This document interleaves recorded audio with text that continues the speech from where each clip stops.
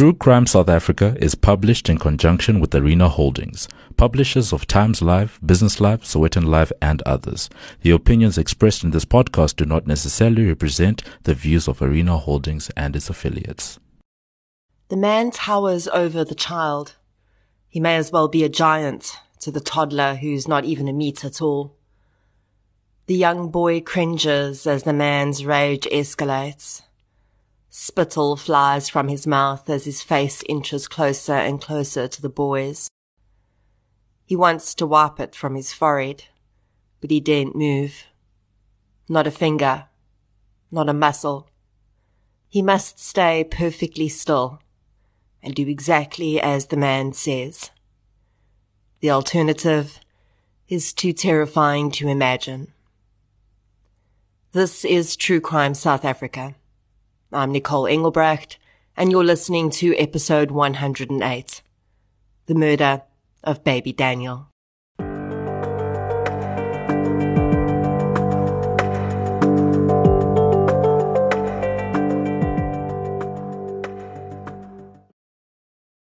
Hey, True Crime South Africa listeners.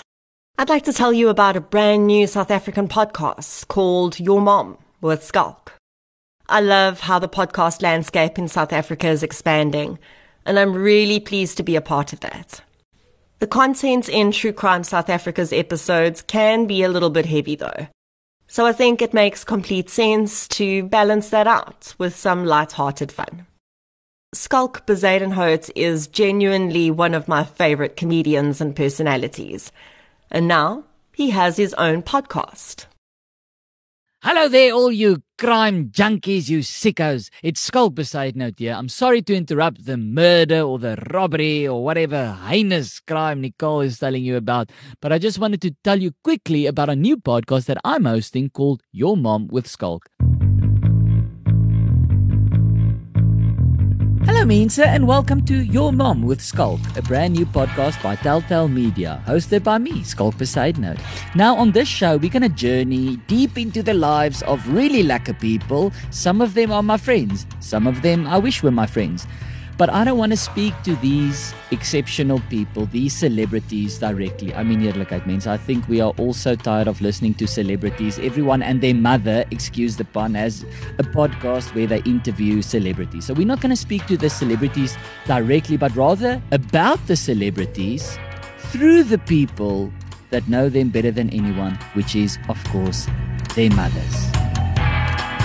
I am sitting here, mense, in the house of Tannie Gail Goliath. I am sitting in the house of Jack Parow, Bertus Basson, Simonay Pretorius en haar ongelooflike maat Tannie Tinkie. Leclos, né? Leclos. Oh, sorry, my bad. No, I'm joking. The woman of the hour for me is The Queen.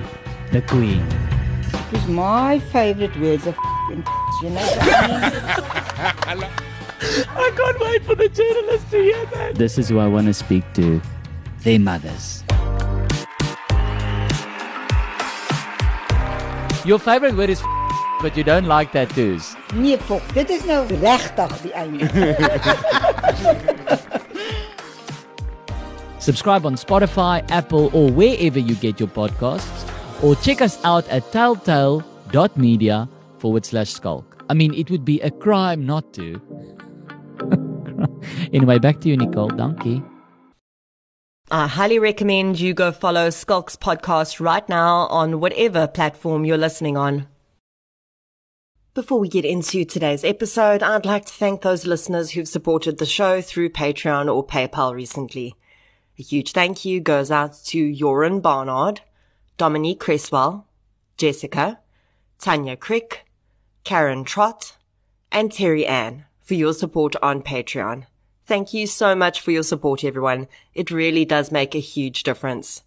If you'd like to get an exclusive episode every month, as well as ad-free versions of every week's episode, check out the link to Patreon in the show notes and sign up for a minimum of $1, which is about the same price as a loaf of bread right now. You can also support the show by supporting our sponsors, including King Online and Wallpaper Online, by using the discount code TCSA10 or True Crime respectively when purchasing on their websites and you'll get a 10% discount too. Or you can support me as an individual creator by purchasing my book, Samurai Sword Murder, in hard copy, ebook, or audiobook formats, as well as the audiobook I narrated for Jana Marks of the Krugersdorp cult murders. Non-financial support is just as valuable, so please share and invite your friends to listen. I only realized when I started writing the script for this episode that I've chosen to do 2 really sensitive topics 2 weeks in a row. Last week, I warned those who are sensitive to descriptions of animal abuse that episode 107 may not be for them. And this week, I'm discussing another topic that I know many struggle with, and that is child abuse. But as I've said before, the hardest stories to tell are the ones that need to be told the most. And baby Daniel's story, although sadly far too reminiscent of other child abuse and murder cases I've covered on this podcast, most certainly deserves a voice, whether or not it's hard for me to talk about or hard to listen to. With that said, I do fully understand if you need to skip this episode, and please prioritize your mental health and well-being always. I will provide warnings throughout the episode when I'm about to describe specific injuries or acts of abuse. In researching this case, I used an episode of Autopsy as well as several media articles. So let's get into episode 108, the murder of baby Daniel. The following episode may contain sensitive material, including descriptions of violence, sexual assault, or graphic descriptions of injuries to victims. If you feel you may be triggered by such material, please consider this before accessing our content. To access trauma counseling or services, please see the helpline information on our show notes. Cases involving children are difficult for many reasons. From an information gathering perspective, it becomes difficult because there are laws protecting child victims. So even if the victim is deceased, if there are surviving siblings, those children's identities need to be protected too. And that's why when perpetrators are related to the children in question, they are not named. Also, judgments in these cases are more often than not uploaded to SAFLI, because information might slip through that could identify the children. South Africa has become even more strict about how cases involving minors are covered in the press now. And while it used to be the case that after a minor turns 18, their name can be made public knowledge, this is no longer the case. And this doesn't just apply to minor victims. It also now applies to minor offenders. So where we saw the likes of Don Steenkamp's identity being revealed when he turned 18 while on trial, going forward, that will no longer be the case. And I will say that the benefits of this ruling for minor victims far outweigh any difficulties created for writers, journalists, and other content creators. Their right to live a life unsullied by the crime perpetrated against them should absolutely be protected. But that does also mean that we don't get a heck of a lot of detail for episodes like this, and that's fair enough. In this case, the perpetrators of the crime were given pseudonyms, and those have been used in reporting. But in this case, those pseudonyms were not general names like Ms. X or Mr. Y. They were given actual names, which could be the names of normal, real people who didn't murder babies. And that concerns me a little, because it's very possible that innocent people could be blamed for things they had absolutely nothing to do with, simply because the offenders in question were given a pseudonym the same as that innocent person's name. So I'm not going to use those pseudonyms to refer to the offenders in this case. I'm simply going to refer to baby Daniel's mother as Daniel's mother, and her boyfriend, who was not biologically related to Daniel, as the boyfriend.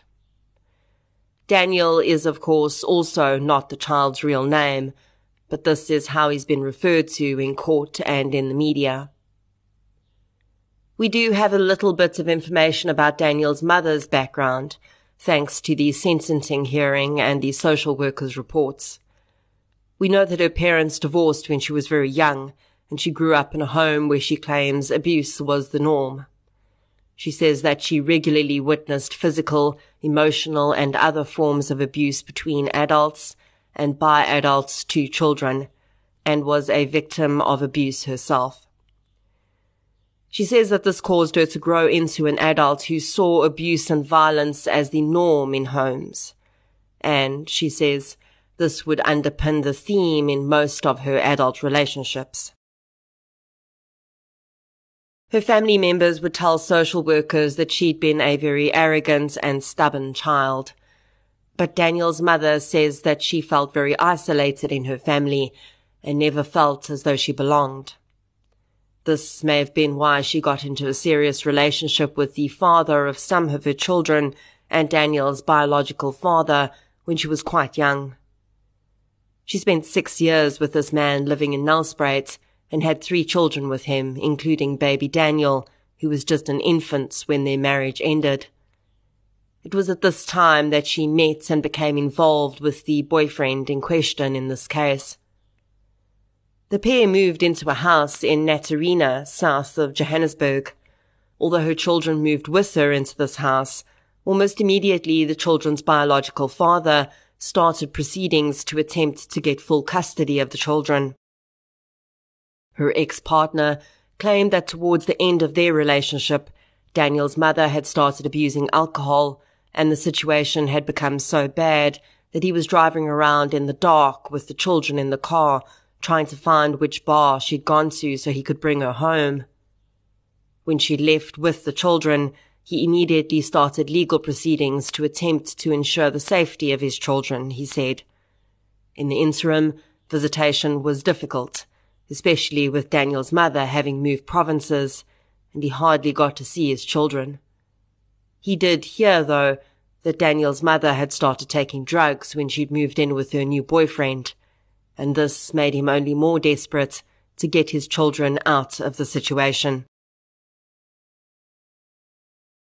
It's important to note that the accused man in this case continues to claim that he never abused any of his girlfriend's children. Daniel's mother would change her story on many different occasions, but in the beginning, she too claimed she'd had no knowledge of physical abuse against her children by her boyfriend. Hospital records would show one hospital visit for baby Daniel during the almost 3 years that he lived with his mother and her boyfriend. On this occasion, he was taken to a hospital in the south of Johannesburg and treated for a broken leg. The record shows that he was taken to the hospital by Daniel's mother's boyfriend, who told staff he'd fallen out of a tree. This occurred in February 2016. There was one other hospital visit for a fractured elbow, but no written record could be obtained for this, and it's unknown whether it was before or after the leg injury. It's difficult to know exactly what baby Daniel's daily life was like. It doesn't appear he was attending a preschool, and it seems that for the most part when Daniel's mother was at home, she cared for him, and when she was working, he was in the care of her boyfriend, who didn't appear to be employed at that time. This, of course, meant that baby Daniel was very isolated from the world. No one would see what was happening to him until it was too late. In June 2016, paramedics were called to the home of Daniel's mother and her boyfriend in Natarena, Johannesburg. On arrival, the medic would testify that he found a young child of about 3 laying on a bed in a bedroom. Please note that the following includes graphic descriptions of injuries to a child. The child's body was covered in what appeared to be burns of some kind. Although the mother of the child had said she just walked in to wake the child and found him to not be breathing, the medic said it appeared the child had been deceased for some time. As they would with any other child case, or of course an adult where there seemed to be hope of bringing the victim back, the medics did attempt to work on the child briefly. This is often helpful to parents when their child passes away, as even though the medic may know there's little hope, By working on the child, they give the parents the peace that everything was done. And, of course, no medical professional wants to be in the presence of a deceased child. It's likely every professional's worst type of call. Soon, though, they had to break it to Daniel's mother that the child was deceased. It was immediately obvious that baby Daniel's death was possibly unnatural, and the police were called to the scene. This case initially came to my attention through the series Autopsy, the star of which is a friend of the show, Dr. Hestel van Staden, a committed and talented forensic pathologist. And although an autopsy on a child is an incredibly difficult thing to think about, it is, in fact, probably the main reason that justice was served for baby Daniel, and also the reason his siblings were saved from possibly the same fate. In the episode about this case, Dr. van Staden recalls the day she first came in contact with baby Daniel's case. She was busy with her own autopsies for the day when a colleague approached her with photographs of the autopsy he was busy with. The colleague's words to her were, "Please tell me that I'm not seeing what I think I'm seeing." Dr. van Staden looked at the photographs and, upon seeing the injuries to the child, began to cry. Now, let's be clear here. This is a seasoned professional who has seen more horrors than most of us could even fathom. Things, as she's described it, no human being should ever have to see. But the evidence of what would later be described as torture on the small child's body was more than even she could bear. I will again warn you that the details I'm about to share with you are very disturbing. The obvious injuries to baby Daniel were the burns to his skin. The child had sustained deep burns to about 60% of his skin surface. Immediately, Dr. van Staden could tell that these burns were from liquid and not fire. Burns present differently on the skin depending on what caused the burns. Dr. van Staden explains that it is not uncommon for her to see hot water burns in elderly people when they're running a bath and experience a heart attack or slip and fall into the bath. But there's also something about the way hot water burns present that can tell a forensic pathologist how the burning came to be. More on that later, though. In addition to the burn marks on baby Daniel, the autopsy also revealed an array of injuries which were at different stages of healing. These included the 2 injuries I've already referred to, his broken leg and fractured elbow, but there were also another 15 additional injuries picked up, including an old collection of blood on his brain, which would have been caused by a very hard blow to the head, contusions caused by blunt force trauma on his forehead, healed and healing contusions on various other parts of his body, fractured ribs, bruising on his lungs, and external injuries to his chest. Using histology, which is the study of the anatomy of biological tissues, so by comparing the material from the sites of various injuries across baby Daniel's body under a microscope, the pathologist was able to age the various injuries and confirm that they did not all occur at once. All injuries did happen before death, but essentially the injuries had been spread across most of the 3-year-old's lifespan. 3 of the injuries had undoubtedly occurred at the same time, though: the burns, the chest injury, and the injury to his forehead. The pathologist confirmed that any of those 3 injuries could have led to baby Daniel's death. After his death, his mother and her boyfriend were asked to provide statements about what had happened as part of the unnatural death investigation.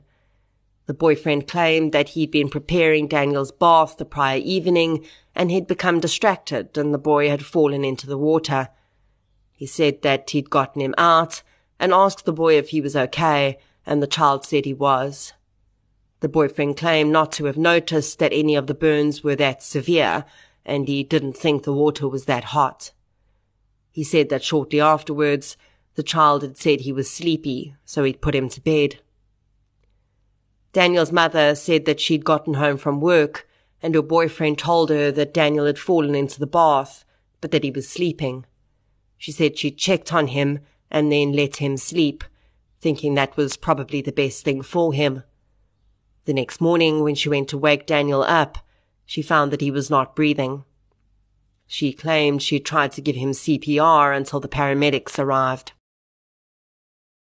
This story, though, did not fit the evidence found on Daniel's body. The patterns of burn marks were the most significant evidence. Dr. van Staden explains that it is relatively easy to tell the difference between burn marks where someone has accidentally fallen into the water and those that are incurred when a person is forced into the water. Sadly, she has seen a few cases of child abuse both in real life and in textbooks where a child has been forced into a bathtub of hot water.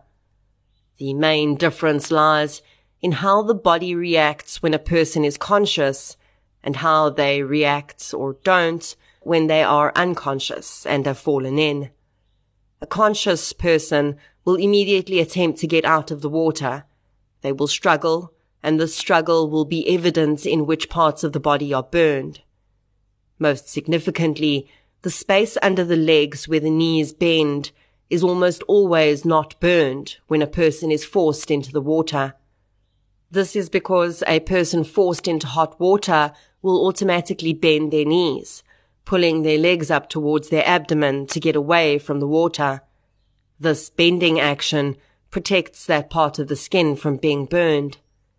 Hands are often less burned too, as these will immediately fly out of the water to attempt to fight against the person forcing them in. A person who's fallen into water by accident does not immediately know this is happening. If they're unconscious, burn patterns will be uniform, and if they fell in accidentally but were conscious, the burn patterns will often be less severe, as the person can immediately push themselves out. The skin behind baby Daniel's knees was almost completely unblemished. His hands were not as badly burned as some of his body. This undoubtedly told the forensic pathologist that the child had not fallen in. Instead, chillingly, he had been forced into the water and held there while he flailed and pulled his legs up, attempting to escape the searing pain. Considering the mother's claim that she'd attempted CPR on the boy, the forensic pathologist then went about assessing whether the chest injuries could have been as a result of untrained CPR. Performing CPR on a young child is very different from performing it on an adult, and a person who's not trained in child first aid can do more harm than good when attempting CPR. The paramedics who attended the scene, though, and the forensic pathologist knew that Daniel had died sometime during the night. By the time his mother found him in the morning, he was long deceased. If the chest injuries had been caused by her attempts at CPR, these would clearly have presented as post-mortem injuries. In such injuries, the appearance differs from injuries sustained while you're alive because your blood stops flowing when your heart stops beating, and as such, bruising and blood collection patterns around the injuries are different. The pathologist did not see this in the chest contusions on baby Daniel. The injuries could not have been caused by attempts at CPR because Daniel was still alive when the injuries were sustained.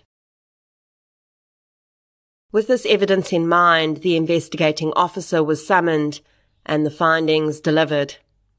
Baby Daniel's death had not been as a result of a tragic accident. The child had been the victim of sustained abuse over a period of years, and on the night of his death, he had been subjected to a form of torture and at least 2 blunt force injuries. Baby Daniel had been murdered. After baby Daniel's death, his mother initially moved out of the home she'd shared with her boyfriend. She soon discovered, though, that she was pregnant with the man's child and moved back in with him. 8 months after baby Daniel's death in April 2017, his mother and her boyfriend were arrested on charges of child neglect, child abuse, and murder. By this time, Daniel's mother had already given birth to her boyfriend's child, and this infant, as well as the woman's 2 surviving children, Daniel's siblings, were taken into the care of the state until it could be determined where a safe place would be for them to go. The pair immediately applied for bail, and it would be during this hearing that Daniel's mother's version of events would suddenly change. 8 months after her son's death, and only after she herself was now under threat of prison time, Daniel's mother claimed that she'd known about the abuse her boyfriend had been inflicting on her children, but she'd been powerless to stop it, as the relationship was abusive. She claimed that she'd developed what is referred to as learned helplessness, which is absolutely a real phenomenon in coercively controlling and abusive relationships, and it was for this reason that she'd not sought assistance for Daniel. The woman claimed that she'd feared for her life and the lives of her children under threat from her boyfriend, and had been too scared to seek assistance, even when she was presented with opportunities to do so during custody hearings brought against her by her previous partner.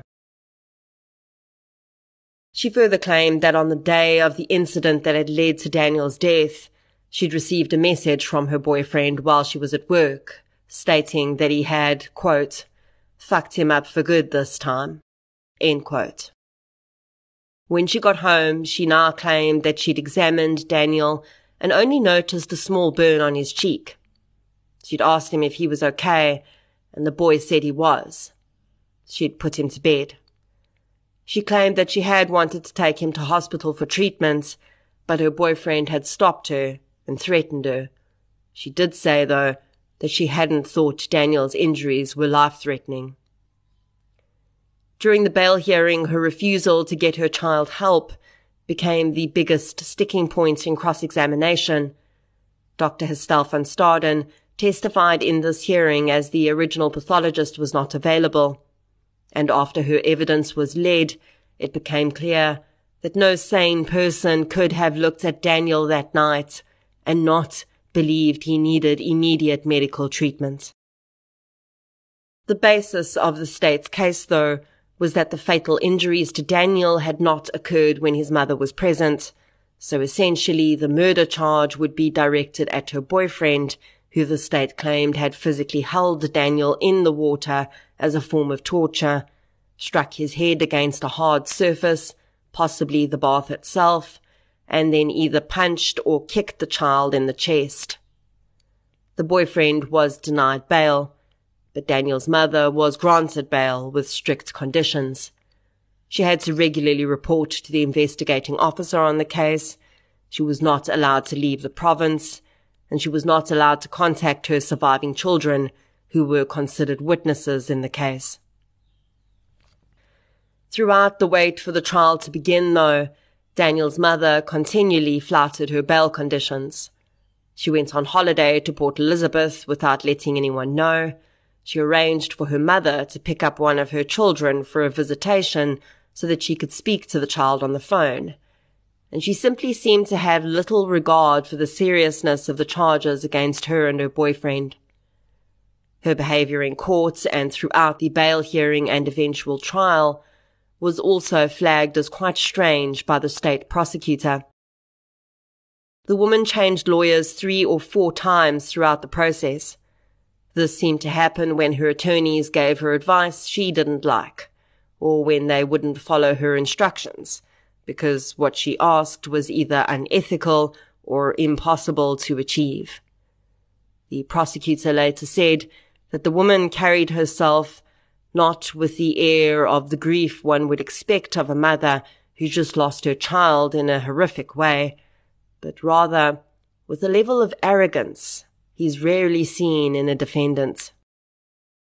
Of course, it's only fair to acknowledge that everyone reacts differently to grief, and if you have suffered such an immeasurable loss, when you find yourself in a situation where you're now essentially fighting for your freedom, perhaps you do need to switch off your emotions for a while and just fight the fight while you can. This attitude, though, seemed to stand in complete contrast to how the woman had claimed she'd felt during her relationship. Although it often takes years for a survivor of coercive control and abuse to recover from that kind of trauma, and for a long time after the relationship ends, the victim will still struggle with this idea of learned helplessness and poor self-esteem, Daniel's mother seemed to step right back into self-assured and forthright mode as soon as she was arrested and separated from her boyfriend. This too seemed strange, considering she'd still been living with the man right up until the very day she was arrested, and just 8 months before, she claimed to have felt so helpless and terrified she couldn't call for help for her dying child. As the trial loomed, the woman's version seemed less and less likely. Daniel's mother would remain out on bail for the entire period of the trial against her and her boyfriend, which started in late 2017. Her boyfriend's case remained that he was not guilty of murder, as he had not intentionally injured Daniel. He also claimed he had never abused Daniel's mother or her other children. As the trial got underway, Daniel's mother was able to present a few witnesses who were members of her family, who said that her boyfriend had seemed to be a bit controlling. Unfortunately, all of these witness testimonies surrounded things that people had been told by Daniel's mother, and not things they'd actually witnessed themselves, which was, in essence, hearsay.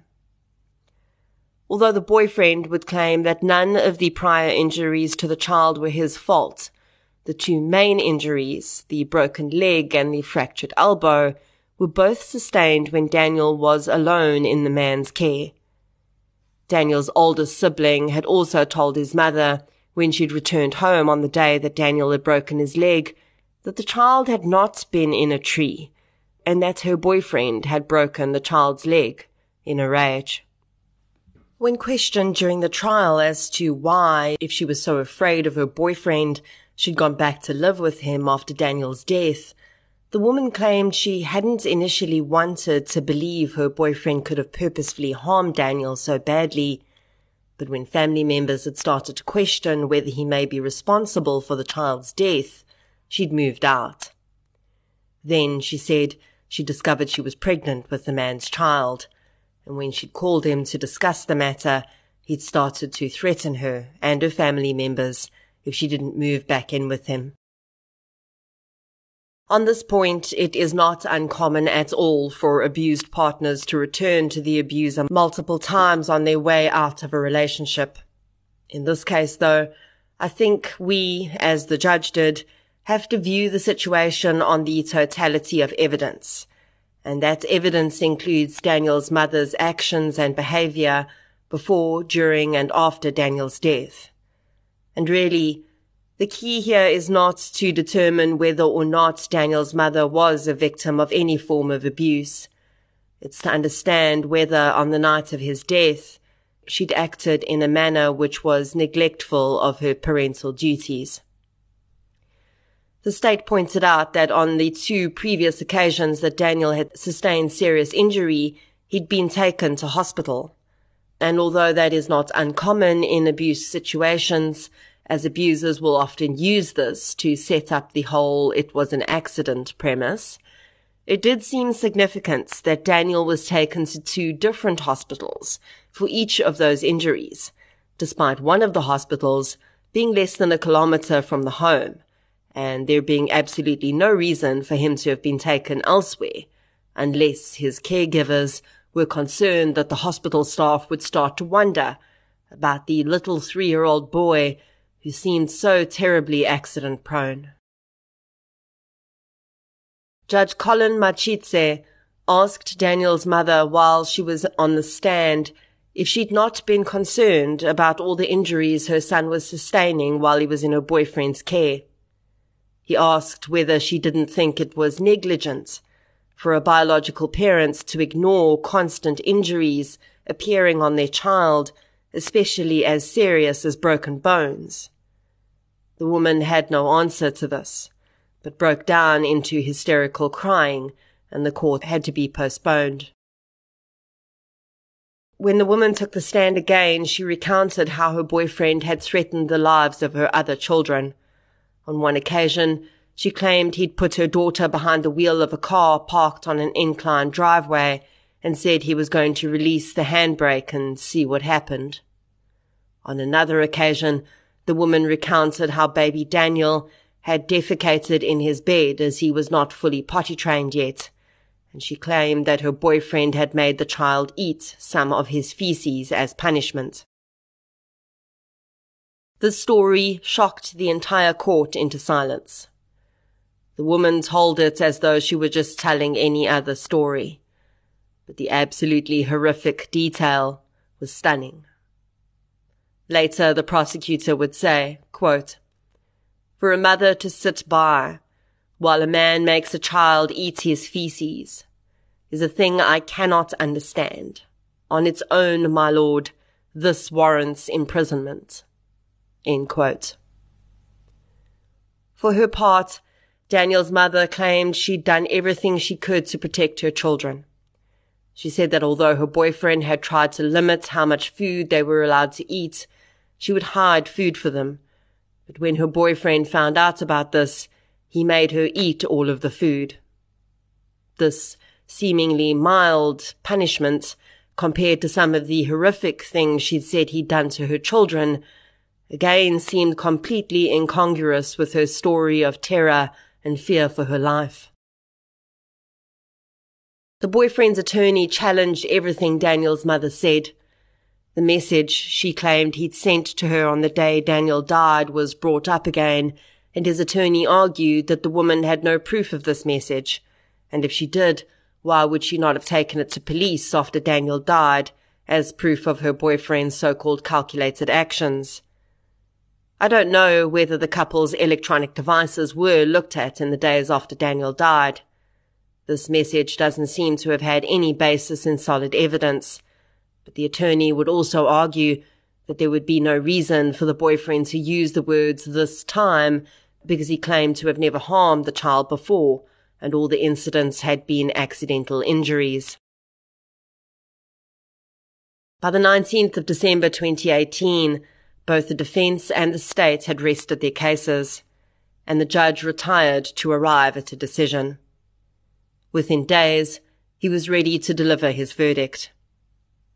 Judge Machitse said that, quote, "Accused 1, Daniel's mother, is found guilty of 2 counts of contravening the provisions of Section 305, subsection 3A of the Children's Act 38 of 2005. Accused 2, the boyfriend, is found guilty as charged, that is, contravening the provisions of Sections 305, subsection 3 of the Children's Act 2005, and Count 2, murder, read with the provisions of Section 51, subsection 1 of Act 105 of 1997. End quote. He went on to say that, quote, "Accused 1 must have been aware or should have foreseen what was happening.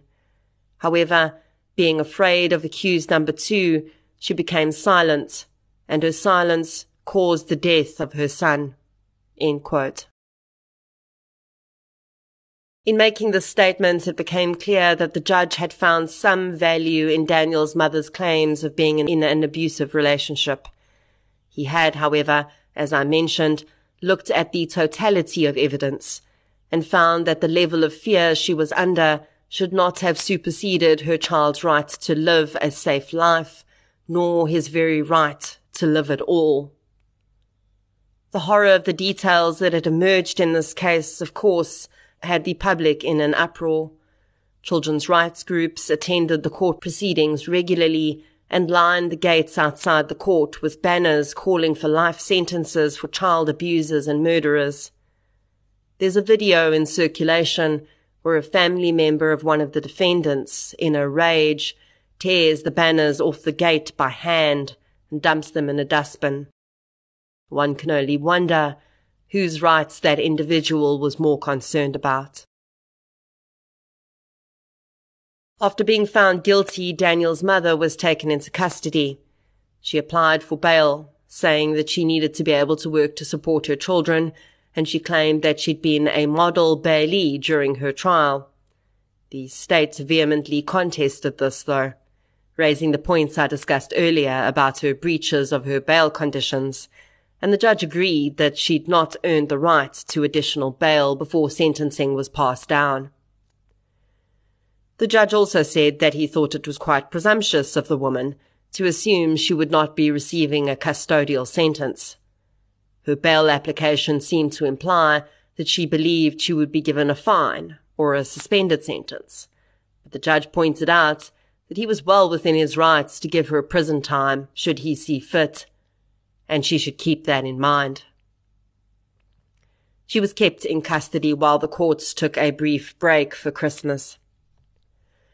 Sentencing proceedings would start in April 2019, and both sides would be given the opportunity to present evidence and testimony in mitigation and aggravation of sentence. It was during the sentencing hearing that the court heard about the abusive childhood Daniel's mother had experienced. The state argued that Daniel's mother had multiple opportunities, including visits from social workers during her custody battles, to secure the safety of her children. Those very custody disputes, in fact, they said, were the perfect opportunity to save her children, as she could have relented and given her ex-partner custody of his biological children, including Daniel. This would have been the ideal scenario, the state said, to ensure she wouldn't have had to incur the wrath of her boyfriend, because she could have simply claimed to have failed to prove her custody case. Rather, though, the state said, the woman seemed intent on withholding the children from their biological father, seeming to see them as trophies of some personal battle rather than human beings who needed to be protected. On the 4th of April, the judge was ready to hand down sentence. For the murder and torture of baby Daniel, he gave the boyfriend a life sentence. For child neglect, which led to her son's death, he sentenced Daniel's mother to 20 years behind bars. He described what Daniel had endured as nothing less than torture, saying, quote, "You have taken the life of an innocent child who was looking at you and seeking protection from you. A short period of imprisonment will defeat the purpose of rehabilitation." End quote. It seems significant to the judge that even the defence's own social worker witnesses had recommended direct imprisonment as the only fair sentence for both defendants. Daniel's mother may be eligible for parole when she has served half of her sentence, which will be in 2029. She will be 39 years old. Her boyfriend may be eligible for parole in 25 years, which will be in 2042. He will be 61 years old. Although cases like Daniel's are extremely difficult to cover and listen to, I continue to do so because I know that people are listening. When I covered the case of Poppy van der Merwe, who died in tragically similar circumstances, that episode started a really incredible conversation about child welfare and how we can differentiate between cases where parents need support and cases that need to be reported immediately, and how we can do that. For the most part, if you're aware of anything you suspect to be child abuse, the safest thing is to report. Sometimes children are not necessarily being abused or neglected, but the caregivers do need support for a variety of reasons and may be too proud to ask. They may also be afraid that if they do ask, their children will be taken away. And that is another reason people don't always report information they have about child abuse, because they're worried that they may be wrong and a child could be removed from their parents' care without cause. But although our child protection system is not what it should be, I can tell you from personal experience that the last thing the department actually wants to do is remove a child from the care of the parents. Firstly, they actually don't have enough space for children to be placed in. And secondly, it is their mandate to heal families, not tear them apart. Anyone who's tried to adopt a child who's been removed from the care of their parents will know just how many hoops you have to jump through to actually sever legal parental rights. I know most won't appreciate the comparison, but it's very much the same reasoning that can be applied to the work the SPCA does with animals. They too have limited resources and far too few opportunities to place animals into new homes. So where they can, their first step is always to try and support the owners to rectify the care issues. And often, that's all it takes, is some support. In baby Daniel's case, support would not really have helped, unless his mother was willing to leave her boyfriend. But also in his case, a telephone call may have been life-saving. Something the judge brought up during the trial is that when Daniel was experiencing these injuries over a long period of time, he would have been in a lot of pain. There is no doubt that he would have screamed, cried out for help. There were other people that lived on the same property as baby Daniel and his family. Not a single one did anything. I cannot even fathom, nor do I really want to imagine, the sound a child must make when they are forced into a bathtub of boiling water. How do you, as a human being, ignore that? I know people don't want to get involved, and I'm sure the boyfriend was not an approachable man. But someone could have phoned the police. Maybe they didn't want to because they had their own secrets to hide. So many cases of abuse involve children whose parents are separated from the biological parent, get into a new relationship, and the new step-parent becomes the abuser. It is a real pattern, and it's concerning.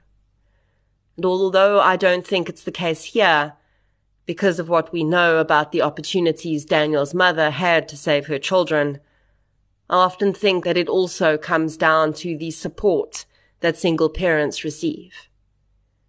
Being on your own with children is hard, no matter if you're a mother or a father. Throw in substance abuse and poverty, and it makes for an even more difficult situation. So I think that sometimes when a new partner comes on the scene, the relief of that shared burden is perhaps far too enticing. And it may just cause some people to look the other way. But again, I can't help but think that you wouldn't be able to look the other way if you didn't already have that in you to begin with. I, for instance, and again, forgive the comparison, I don't have children, so it's my only basis to relate, cannot foresee a single situation where I would look away when someone I lived with was abusing my pets. It just wouldn't happen. And I'm sure most mothers and fathers listening would say exactly the same thing about their children. So what is it that makes people look away from their child's pain? What is it that overrides that part of them that is geared toward protecting that child? There's another similarity we see in cases of this nature, and it's the biological parents claiming abuse from the partner.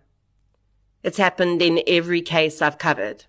And while I'm never one to not believe someone who says they've been abused, in a case like this, I think we have no choice but to say, although we're very sorry for what you may have suffered, we cannot condone what you allowed to happen, no matter what you endured. When cases like this darken our horizon, all I can do is look to the people who, day after day, continue to fight for justice for children like baby Daniel. And one single line, actually one single word, in what Dr. Estelle van Staden said about this case says everything I need to hear about those who endure some of the most horrific experiences to continue in the war against people like Daniel's murderer. She was speaking about how it's not viable to become emotionally involved in cases because then you won't be able to do your job properly. And then she explains how there are certain people, though, that always stay with you. People. She says people, not cases. And right there is hope. If someone who works in the kind of environment and sees the kinds of things that Dr. van Staden does after all her years of practice can still see the bodies that arrive on her autopsy table as people, then I think that there is still hope in this often dark and tragic world of ours. And maybe that's what we all have to do. Stop seeing the child screaming next door as an annoyance or the raging parent as a bad neighbor, and start to see them as people. Human beings who, although they may be nowhere near the type of situation that baby Daniel was in, may also not be far off. And ask yourself, would you rather hear me tell another story where I have to give you 5 different warnings about disturbing content around injury to a child?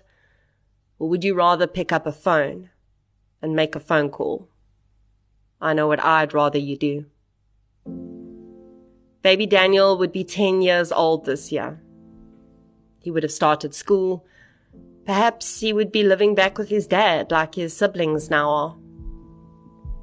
His physical scars from those first 3 years of horror would have started to fade, and maybe he would still occasionally wake up in the middle of the night with his heart racing, not sure which monster he was being chased by in his dreams. But within minutes, he'd be comforted again, assured that he was safe now, that the monster would never hurt him again. And as he was lulled back to sleep by the loving hands and voice he'd always deserved, maybe he'd drift back into a happier dream with a small smile on his face. And maybe, just maybe, we can picture him doing just that, right now, somewhere out there. Baby Daniel, rest gently.